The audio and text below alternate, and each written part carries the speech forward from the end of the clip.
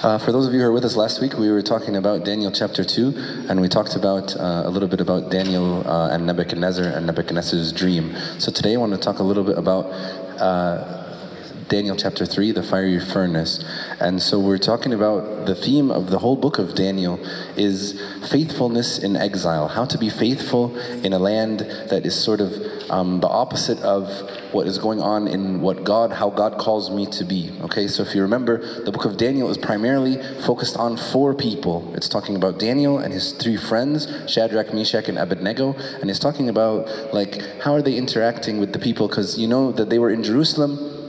And when Jerusalem got invaded, they had to go to Babylon, and they were taken to Babylon, okay? And so they were living in Babylon, working in Babylon, praying in Babylon. Their whole lives were there in Babylon. So this week in chapter 3, it's another one of those stories of their struggle.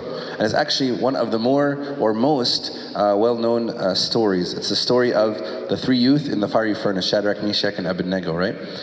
Many of you, if I can venture a guess, know the story from either one of 2 places. Either you know the story because you hear the story in midnight praises and you know about the 3 youths, Shadrach, Meshach, and Abednego, or you know the story because you watched VeggieTales, or maybe your kids watched VeggieTales. Okay, so those are maybe the 2 places that you heard the 3 youths, Shadrach, Meshach, and Abednego.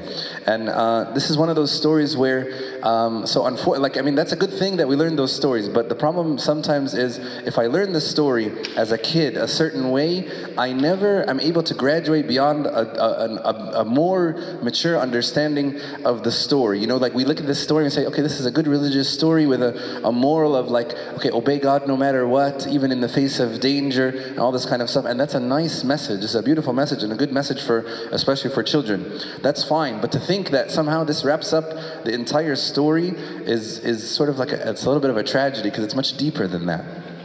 The issue or the focus of the story of Shadrach, Meshach, and Abednego are things that are actually really uncomfortable, because the story focuses on 2 things that really we're not supposed to talk about in mixed company of people we don't know very well or whatever. And it's about politics and religion. Okay, the chapter 3 of Daniel is about politics and religion, and how they intersect and what it means to talk about, right? So if you're at dinner with your friends, or if you're in line at the store or anything like that, you know you're not supposed to talk about politics and religion, because you know it can be controversial.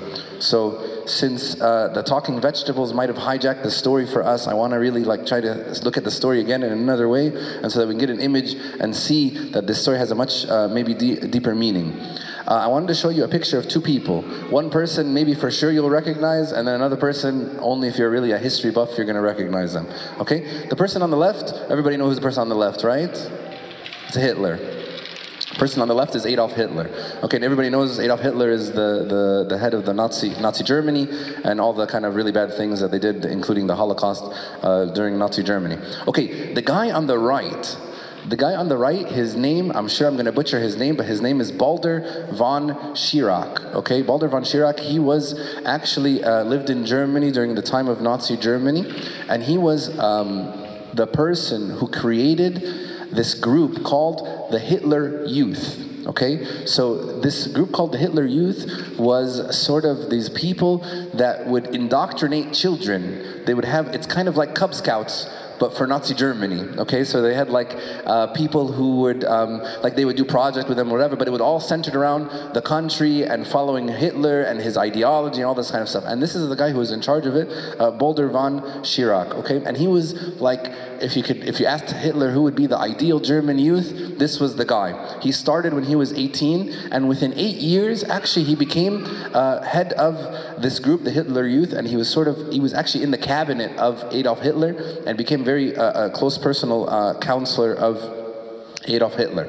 And actually, he had during when the Hitler Youth came up much before World War II, and much before the Holocaust and all the bad things that were happening, right? It was just sort of like a Cub Scouts kind of a thing. There was nothing really overtly bad about it that anybody would recognize, okay?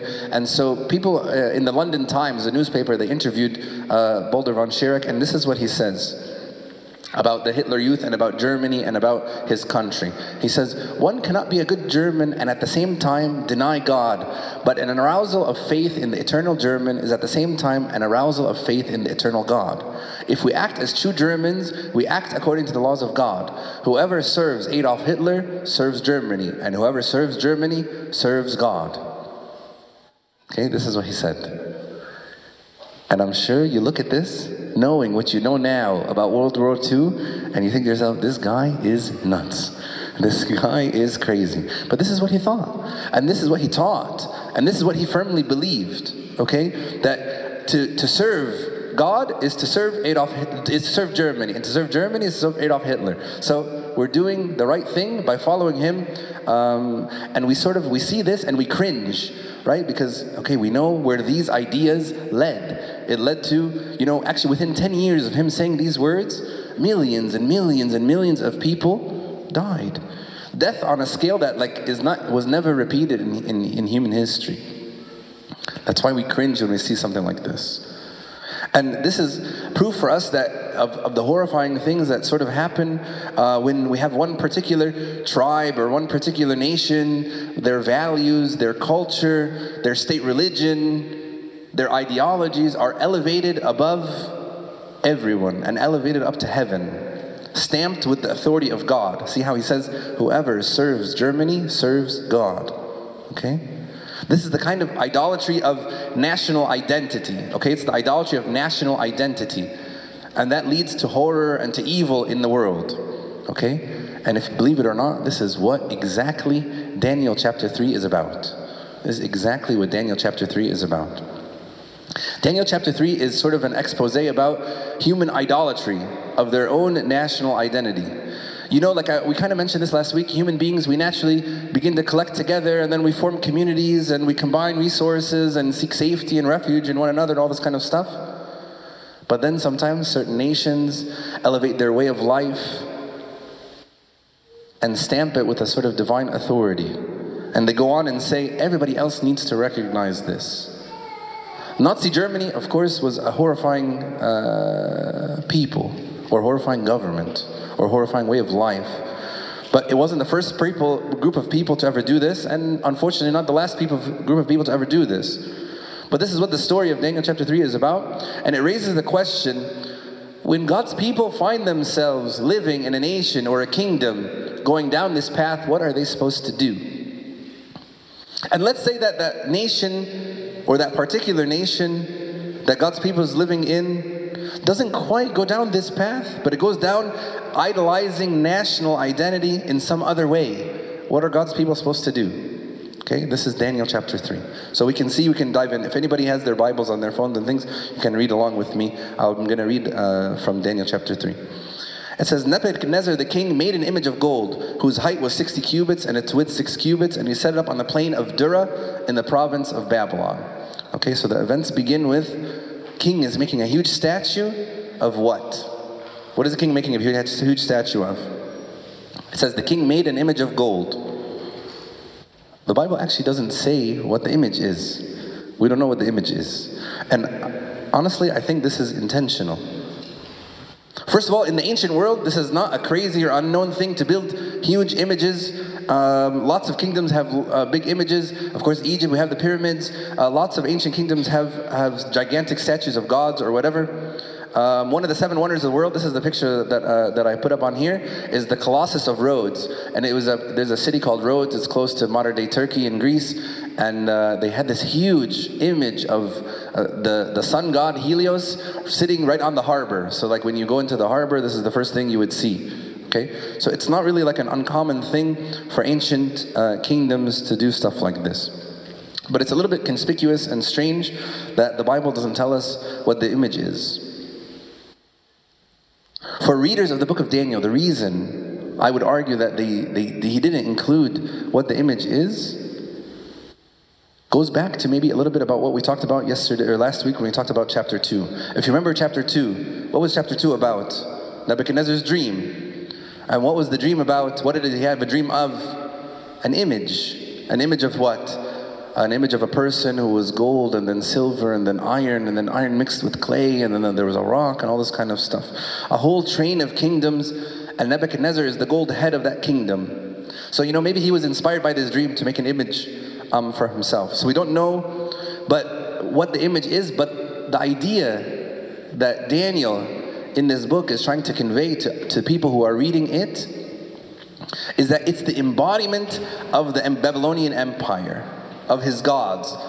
It's of the whole deal merged into. So what I'm basically trying to say, it doesn't matter what the image was. It doesn't matter whether it was an image of the king or an image of the gods. The whole point is actually the whole point of the book of Daniel. Human kingdoms and their exaltation of their own power. Human kingdoms and their exaltation of their own power. This is what the book of Daniel is trying to talk about. This is the topics that the book of Daniel is trying to talk about. So if you think about it, okay, ancient peoples, they like to make images of themselves or of important things to embody their culture or whatever. But thank God, we've moved past that in the modern world. We don't do that anymore, right? It's not something that is really relevant to us. So it maybe is not that important. We don't have maybe huge national monuments of stuff like this. Or maybe we do, right?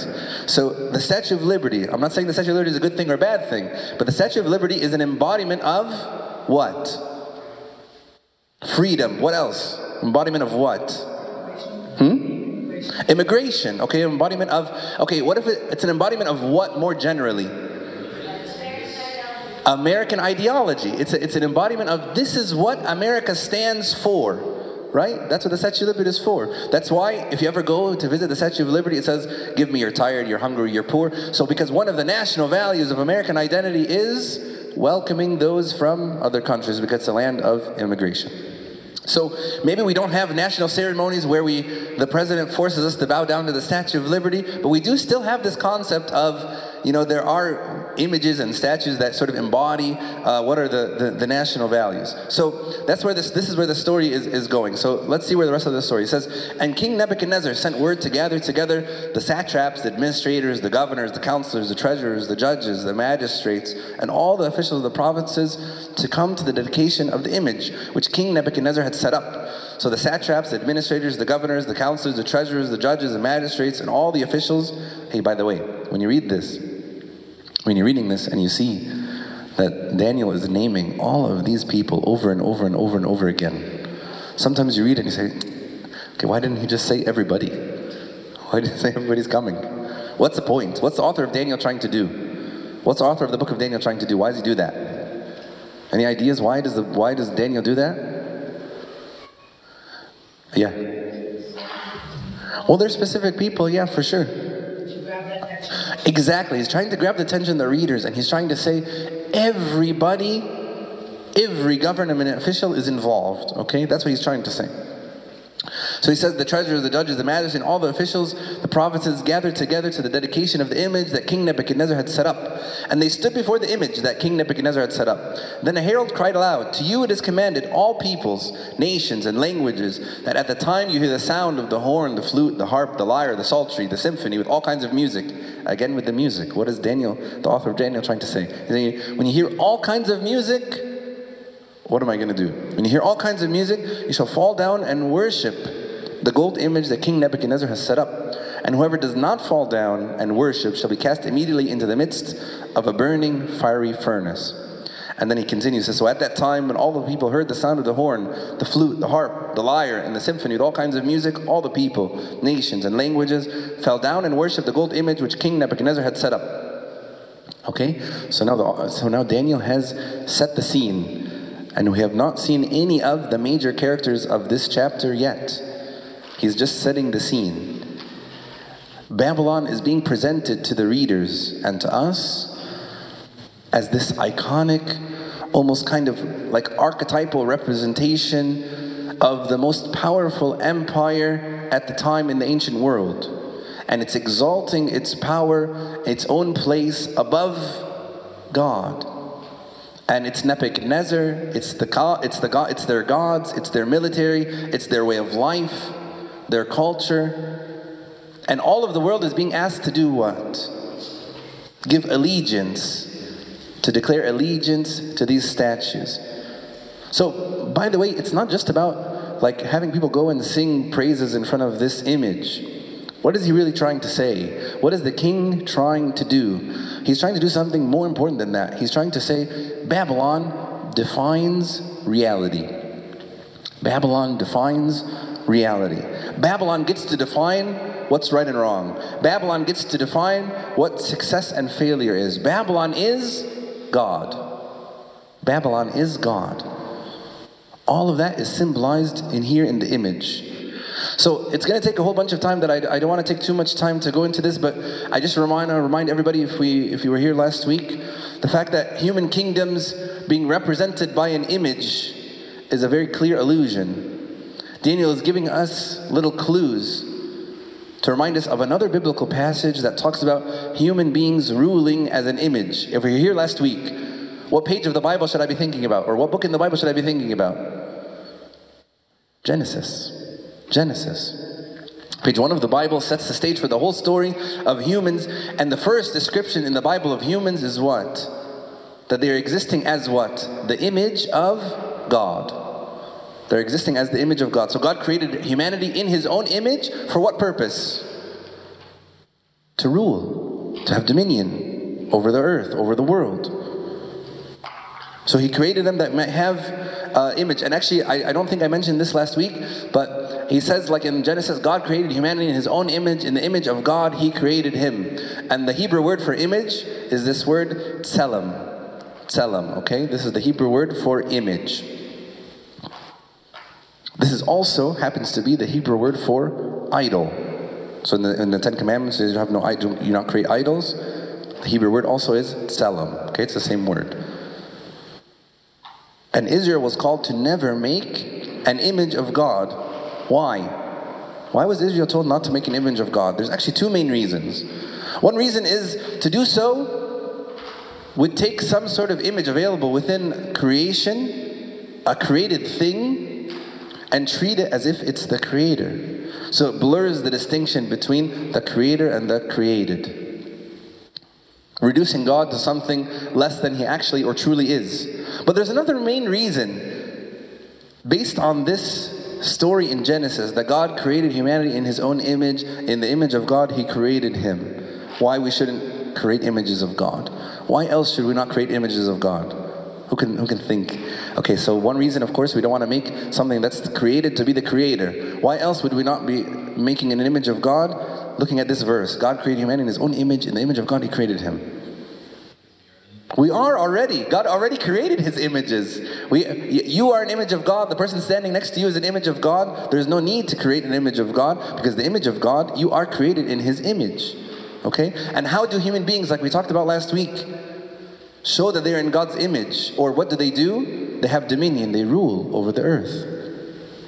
And we talked about last week that how humans corrupted that, because the way they had rule and dominion over the world was not in the way that God was intending, and so they disobeyed and went against what God wanted, and there was this sort of distortion of the fabric of the universe. And all of a sudden you have humans now in the book of Daniel worshiping this image in the shape of a human. But what does the image represent? The image represents human rule. It represents humans creating a nation, an empire, a way of life, a culture, and then treating it as God. This is the problem. This is the danger. And human history has shown that it's extremely dangerous when human beings mistake the life that they have, that's been created, with God Himself. So all of a sudden, worshiping the image is not a way of being faithful to the Creator. It's the way of ousting and usurping the Creator, saying there is something else, there is more than God. There's something more important than God. So we'll continue. Therefore, at the time, certain Chaldeans came forward and accused the Jews. They spoke and said to King Nebuchadnezzar, O king, live forever. You, O king, have made a decree that everyone who hears the sound of the horn, the flute, the harp, the lyre, shall fall down and worship the golden image. And whoever does not fall down and worship shall be cast in the midst of the burning fiery furnace. There are certain Jews whom you have set over the affairs of the province of Babylon, Shadrach, Meshach, and Abednego. These men, O king, have not paid due regard to you. Do not serve your gods, or worship the golden image which you have set up. You see what the people did right there? Pay attention. They connected three things. Maybe I read it fast so you wouldn't pick up. They said to the king, they don't honor you. They don't serve your gods. And they don't worship the image, which is a representation of their kingdom and their empire. So the imperial power is embodied in the king. And that king exists with authority and in partnership of the gods. And all of that is embodied and carried forward by the image which represents their kingdom. So now the people who were sort of tattling on Shadrach, Meshach, and Abednego are saying, this is against your personal honor. It's against our national story and identity. It's against our civic religion. All of this is merged together and represented by the fact that these three are not participating. Now they are a threat. Now they are a threat because they don't conform to this exaltation of the national gods and their national power. He says, then King Nebuchadnezzar, in rage and fury, gave the command to bring Shadrach, Meshach, and Abednego. So they brought these men before the king. Nebuchadnezzar spoke, saying to them, is it true, Shadrach, Meshach, and Abednego, that you do not serve my gods or worship the gold image which I have set up? Now, if you are ready, at the time you hear the sound of the horn, the flute, the harp, the lyre, and psaltery, and symphony, with all kinds of music, and you fall down and worship the image which I have made, good. But if you do not worship, you shall be cast immediately into the midst of a burning fiery furnace. And who is the God who will deliver you from my hands? What is King Nebuchadnezzar saying? We can see King Nebuchadnezzar is intoxicated by his own power, with his own imperial role in his kingdom. He equates himself to God, right? He says, and who is the God who will deliver you from my hands? I'm God to you. That's what King Nebuchadnezzar is saying. I'm God to you. There's no God who can rescue you because Babylon is God. And I'm God, and I hold your life in my hands. So what did the three youths say? Shadrach, Meshach, and Abednego answered and said to the king, O Nebuchadnezzar, we have no need to answer you in this matter. If that is the case, our God, whom we serve, is able to deliver us from the burning fiery furnace, and he will deliver us from your hand, O king. But if not, let it be known to you, O king, that we do not serve your gods, nor will we worship the golden image which you have set up. You can imagine that this is probably in the history of the earth the most polite rebellion you have ever seen, right? You're expecting, the three youth to say, you're a blasphemer, how dare you, this is against the commandments. No, they didn't do any of that. They just say, you know what, first of all, we're not going to have a theological debate whether you are God or not, or whether I should bow down in front of this or not. He's like, we don't believe you're God. We don't believe that Babylon is God. We don't believe that your gods represent the one true God, so we're not going to have that debate at all. We don't need to defend ourselves. If you want to kill us, that's fine. Our God will deliver us. Our God might deliver us from the furnace and we'll continue living on, but he may not do that. Either way, Nebuchadnezzar, you're not God, and we're not interested in having this debate. You can imagine how infuriating this is to the king, because they're like the nicest people you ever met, and they're saying the nicest, they're saying things in a nice way, but they're rebelling. And now he has to kill them. He feels like he has to kill them. We're going to come back to this in just a second, but pay attention to the nature of their resistance. They're very polite, completely peaceful, but also full of conviction and trust. Whether their God delivers them or not is not the issue, okay? He's like, we just fundamentally disagree with who you think you are and what you think Babylon is. So look at this. Then Nebuchadnezzar was full of fury, and the expression on his face changed toward Shadrach, Meshach, and Abednego.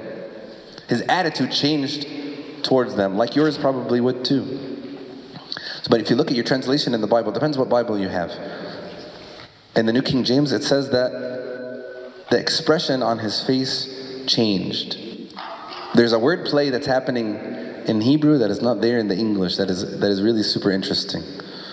The king of Babylon, so he said that again, Nebuchadnezzar was full of fury, And the expression of his face changed towards Shadrach, Meshach, and Abednego. Actually, the word that his expression of his face changed in Hebrew is tselem. The same word, tselem. He says literally, the tselem of his face changed. So the king of Babylon creates a tselem, right? An image that embodies him and his kingdom and his power and his authority. But he can't control these three men who won't give their devotion and allegiance to it. So the king who can make the whole world bow down to his tselem now cannot control his own tselem, cannot control his own face. So if you're reading this 2,000 years ago or 3,000 years ago in Hebrew, you should laugh. It's like a joke. He's trying to, like the book of Daniel, the author is trying to say, look, this guy thinks he can control everything. He cannot even control his face in standing in front of these three youths. Okay, so then he continues. He says, he spoke and commanded that they heat the furnace 7 times more than it was usually heated. And he commanded certain mighty men of valor who were in his army to bind Shadrach, Meshach, and Abednego and cast them into the burning fiery furnace. Then these 3 men were bound in their coats, their trousers, their turbans, and their other garments, and were cast in the midst of the firing furnace. Therefore, because the king's command was urgent and the fire exceedingly hot, the flame of the fire killed those men who took up Shadrach, Meshach, and Abednego. And these 3 men, Shadrach, Meshach, and Abednego, fell down bound in the midst of the fiery furnace. Daniel is trying to show us how quickly they put him into the fire. Like they didn't put him into jail, they didn't wait to undress them, they just threw them into the fire as is. The king's command was so urgent and the furnace was so hot that it killed the soldiers who took up the 3 youth. The author, again, Daniel, is trying to say another message. Pay attention. I want part of the understanding of these series is to know that the Bible is trying to give a much deeper message than maybe we can see on the surface. Daniel is trying to give a portrait of Babylon. You have this king. He's full of himself. And what happens when a leader or in a nation exalts itself to divine status? First of all, he has delusions of grandeur, that he can control everybody to do everything that they want. Second of all, we see something very important. Human life becomes expendable. When a nation exalts and defies its own power and authority. So how do I know when a nation has idolized its own power and authority? Human life becomes expendable. Human life becomes expendable. And so the king will throw away human lives, the soldiers, for the sake of his own, how he looks, his pride, his ego. Those soldiers, they don't have, their story is not told, but they have families, they have friends, they have lives. But their lives were to the king meaningless, nothing. Human life becomes of less worth when nations start to idolize themselves. So then in the chapter it says, then King Nebuchadnezzar was astonished, and he rose in haste and spoke, saying to the counselors, did we not cast 3 men bound into the midst of the fire? They answered and said, true, O king. Look, he answered, I see 4 men loose, walking in the midst of the fire, and they are not hurt, and the form of the 4th is like the Son of God. When he says the Son of God, if you put this in the mouth of a non-Israelite person who is a pagan, he means to say that the 4th person looks like a divine being. It looks like a divine being. The 4th person looks like a divine being. Then Nebuchadnezzar went near the mouth of the burning fiery furnace and spoke, saying, Shadrach, Meshach, and Abednego, servants of the Most High God, come out and come here. Remember the words of the 3 youth. If our God delivers us from your hand, or if our God does not, you don't have power over us. You're not God. But I have a question. Did God deliver them from the fire? Did God deliver them from the fire? Yes. Some people said yes, right? He came out of the fire. I could argue no, though, right? God allowed him to be put into the fire. He didn't save them from the fire. Right? So in one sense, they did not get delivered, right? They got put into the fire. But in another sense, they're delivered from the furnace, of course. So they were not spared going into the furnace. But then all of a sudden what they find is that God has entered the furnace with them. God's with them. So then we continue. Nebuchadnezzar spoke, saying, "Blessed be the God of Shadrach, Meshach, and Abednego, who sent his angel and delivered his servants who trusted him. And they have frustrated the king's word and yielded their bodies that they should not serve nor worship any god except their own God. Therefore," listen to this decree of the king. We can see from the decree that the king still has not learned his lesson. "Therefore, I make a decree that any people, nation, or language which speaks anything against the God of Shadrach, Meshach, and Abednego shall be cut in pieces, and their houses shall be made an ash heap, because there is no other God who can deliver like this." Then the king promoted Shadrach, Meshach, and Abednego in the province of Babylon. You can see what a rash human being King Nebuchadnezzar is. Notice the king doesn't say, make a declaration that I'm not God and the God of Shadrach, Meshach, and Abednego is the true God, so we all need to worship him. That's not what happens. He says, okay, these three guys have something going on. If anybody messes with their God, I'll kill them. Right? He didn't learn he's the same person. He didn't change yet, even by seeing this. It's kind of true to his character, and you'll see in the next chapters when we talk in the next coming weeks, that it's kind of true to his character. So what's the story about? What's the story about? It's about one particular nation, Babylon. And Babylon in the Old Testament, from the beginning and right on through the New Testament, is sort of this personification of like the most evil, backward, God-hating empire ever. From the beginning with the Tower of Babel when they tried to reach to God, to this story, to even in the book of Revelation when St. John talks about Babylon as the beast, right? So like this idea of Babylon is sort of, it's bigger than just one city. It's just a personification of evil. It made me think of, like I put this picture up here because it made me think of like, if anybody of you guys used to watch Power Rangers or know anything about Power Rangers. So like the Power Rangers used to have like little robots or whatever, and when they got in trouble they would jump in their robots and they would fight the bad guy or whatever. But then when they got in really bad trouble, they would combine all of their robots into one big robot. This one is called Megazord, by the way, if anybody wants to know. And they'd all combine together into one big robot so that they can conquer whatever enemy there was. And so Babylon is like all of the bad empires all combined into this one big thing, okay? That's what the story of the Bible is trying to say. When I talk about Babylon, it's not just talking about one city. It's talking about something like much bigger than that. Babylon is sort of larger than life, okay? So yes, it's about ancient kingdom, but it becomes an image of like everything that's wrong with the human race and everything that's wrong with history. And the story is sort of like an expose on the danger and the horror and the ridiculous consequences that happens when human kingdoms exalt themselves and when they elevate their national way of life to a place of the gods and they stamp it with their divine authority. Like the guy, the Hitler Youth, right? Saying he who serves Germany serves God. So then it raises the question, the chapter raises the next question, what are God's people supposed to do? What are God's people supposed to do? How are God's people supposed to respond in a situation like this? Because this is not just an ancient thing. This is part of the Bible's depiction of, God's covenant people, the people of Israel. But God's people have always found themselves throughout history living in different kingdoms that exalt their national identity to divine proportions. And I think it's a unique question and still a problem for us living in the modern West. For any of you who are over 19 years old, you were born in the deadliest century in human history. The 1900s, the 20th century, was the deadliest century in human history. More humans were murdered at the hands of other humans and on a greater proportion than ever in human history. And how did that happen? How did that happen? Right, there are probably lots of reasons and lots of things, but one of the main problems was national ideologies where a nation begins to exalt itself to the place of God.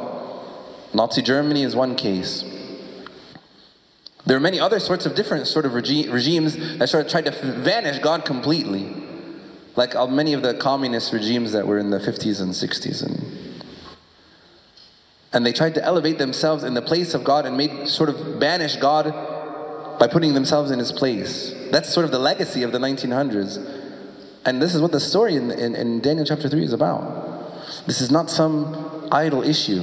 It's not just the issue of should they bow down or not. And this isn't an issue of just ancient people. It's a problem of the human condition even now. So what are God's people supposed to do? Look at the response of Shadrach, Meshach, and Abednego. It's so simple, but it's very powerful. How are God's people supposed to respond? First of all, it seems in the story that the book of Daniel is advocating resistance. Resist. Resist the temptation to equate your nation's values in civic religion and way of life with the one true God of heaven. Resist at all costs because this leads to compromise. But then resist how? What form should God's people's resistance take? And what's remarkable about the story is that it doesn't take the form of sort of like public protest. You know, they don't march down.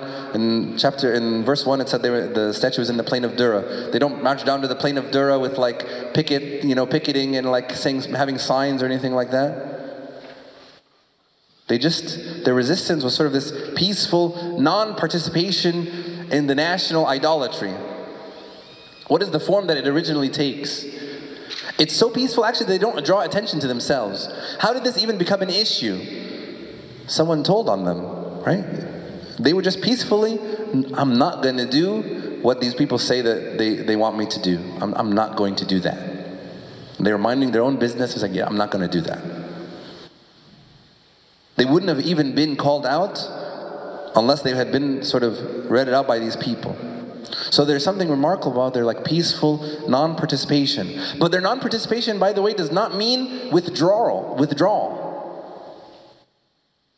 It doesn't mean they all moved out of Babylon into the plains of the desert and lived in the middle of nowhere and made an alternate community. What did these three people do for a living again? Shadrach, Meshach, Abednego, what did they do for a living? They worked for the government. They're helping the king, making the place a better place, making Babylon a better place. That was their job. So this is sort of this knife edge of how to be faithful in a place or in a land where the culture may be against my values. They dress like Babylonians, they talk like Babylonians, but they don't participate when it comes to those things. So that's the first thing. And it's actually what makes their resistance so difficult to deal with Nebuchadnezzar. Because let's say they're supposed to, let's say they went the protesting route. Or maybe let's say they resisted with force.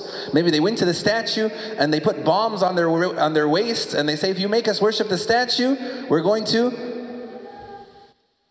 ignite these bombs and I'm going to destroy the statue. Would that have made things easier or harder for Nebuchadnezzar? Easier, for sure. If they did that, Nebuchadnezzar will come and grab them and say, you are a danger to the community, and we'll pull them out here and kill them, right?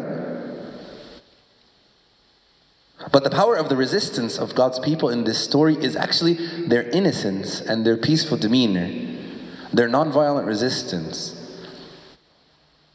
That's the power, because what they're saying is, you may have power to kill us. Nebuchadnezzar, you could kill us, but what does that really mean? That doesn't make you God. Our God is the true God, and He has power over life and death. And so if He chooses to keep us alive, or if He chooses to let us die, either way, you're not God. So this is their innocence. The fact that they're actually not a threat to Nebuchadnezzar, that makes the power of their witness more significant. This story right here, by the way, is one of the stories that helped early Christianity to develop sort of their political theology. A way of thinking about how Christians should behave and relate to whatever nation or kingdom that they find themselves in. And it's very clear that the first thing is you have God's people, they're living in Babylon and they're being faithful to their God. And so for us, this story is about God's covenant people in Israel. But for us, as our Lord Jesus Christ's covenant people, if we're truly being faithful to Christ, that means first of all, resistance of national idolatries. But it doesn't mean a wholesale, complete withdrawal from the community, or just a condemnation of everything about the place that we find ourselves in. So the followers of Christ find themselves in cultures and in places, but the fact that they happen to have or live in a certain place or a certain nation does not define them. Where do they get their identity? I am first and foremost a follower of Jesus. And so I identify myself by my relationship to God. And my mission is to seek God's kingdom and to love God and to love other people. That's what He told me. I'm going to seek the best for my community and for my nation. But I do so for a completely different reason than maybe everybody else is doing it. I'm not seeking the best for my nation because I think my nation is the best. It's because I believe that my nation exists under the rule and the authority of God, and I'm called to contribute to it as an image-bearing human, as a follower of Christ. And actually, this is something that we discussed a little bit in a youth meeting last week, that one of the church fathers talks about, St. Augustine. He writes a book called The City of God. And he develops this sort of idea that we have something that he kind of calls dual citizenship. You know, you have here, people can have dual citizenship, right? Can be a citizen of one country and a citizen of another at the same time. You can have dual citizenship. St. Augustine says the same thing. There's dual citizenship. You have citizenship here on earth, but your ultimate true citizenship is where? Heaven, with God. So he's saying my first and foremost identity is as a member of God's kingdom. And a member of God's kingdom is multi-ethnic, international, and it gives its allegiance to Christ. Christ, who is the king of the world. Whether or not Nebuchadnezzar or anybody else realizes it, he is still a servant of the world. Or a servant, of the king of the world. And there are times where I might need to try to remind Nebuchadnezzar that he's not God. And the power of that resistance will be in its peaceful, non-violent manner, where there's no even accusation of revolt. But I'm just reminding Nebuchadnezzar, I'm reminding those in charge that they're not God, and that they should do the right thing. And at the same time, this community resists by seeking the well-being of Babylon. It's a challenge. It doesn't fit into any one category. We're called ourselves to dethrone our national identity and to exalt the one person who is the true image of God. If I'm a follower of our Lord Jesus Christ, and I actually believe in Him, there is only one place where I can find a physical, embodied image of God, and it's not in a statue. There's only one place. This is what St. Paul says. The Son is the image of the invisible God, the firstborn over all creation. For in Him all things were created, things in heaven, on earth, visible and invisible, whether thrones or dominions or rulers or authorities, all things were created through Him and for Him. And how does the image of God, how does Christ, who represents heaven's rule and authority over earth, how does the Son go about ruling the world? God was pleased to have His fullness dwell in Him and through Him to reconcile Himself to all things, to us in heaven and on earth, to all things in heaven and on earth. The Son of God enters the furnace. The image of God allows Himself to be consumed in the fire, in the violence of human idolized kingdoms. He was there with Shadrach, Meshach, Abednego, and He's there on the cross. And He's allowing the consequences of the horror of national idolatries, like He was killed on a Roman cross. And our Lord Jesus Christ is victorious over these idolatrous kingdoms and this world exactly through His love and His life and His resurrection conquering power. And if we are in His image, if we are to rule like Him, then I need to make peace on earth, recognizing always my primary divine citizenship. You can see Daniel chapter 3 is not just a story about the three youth going into a fire and coming out of the fire, much deeper than that. I hope this is beneficial for you guys to understand a little bit more about the book of Daniel, and glory be to our God forever and ever. Amen. Do we have any questions before? Perfect.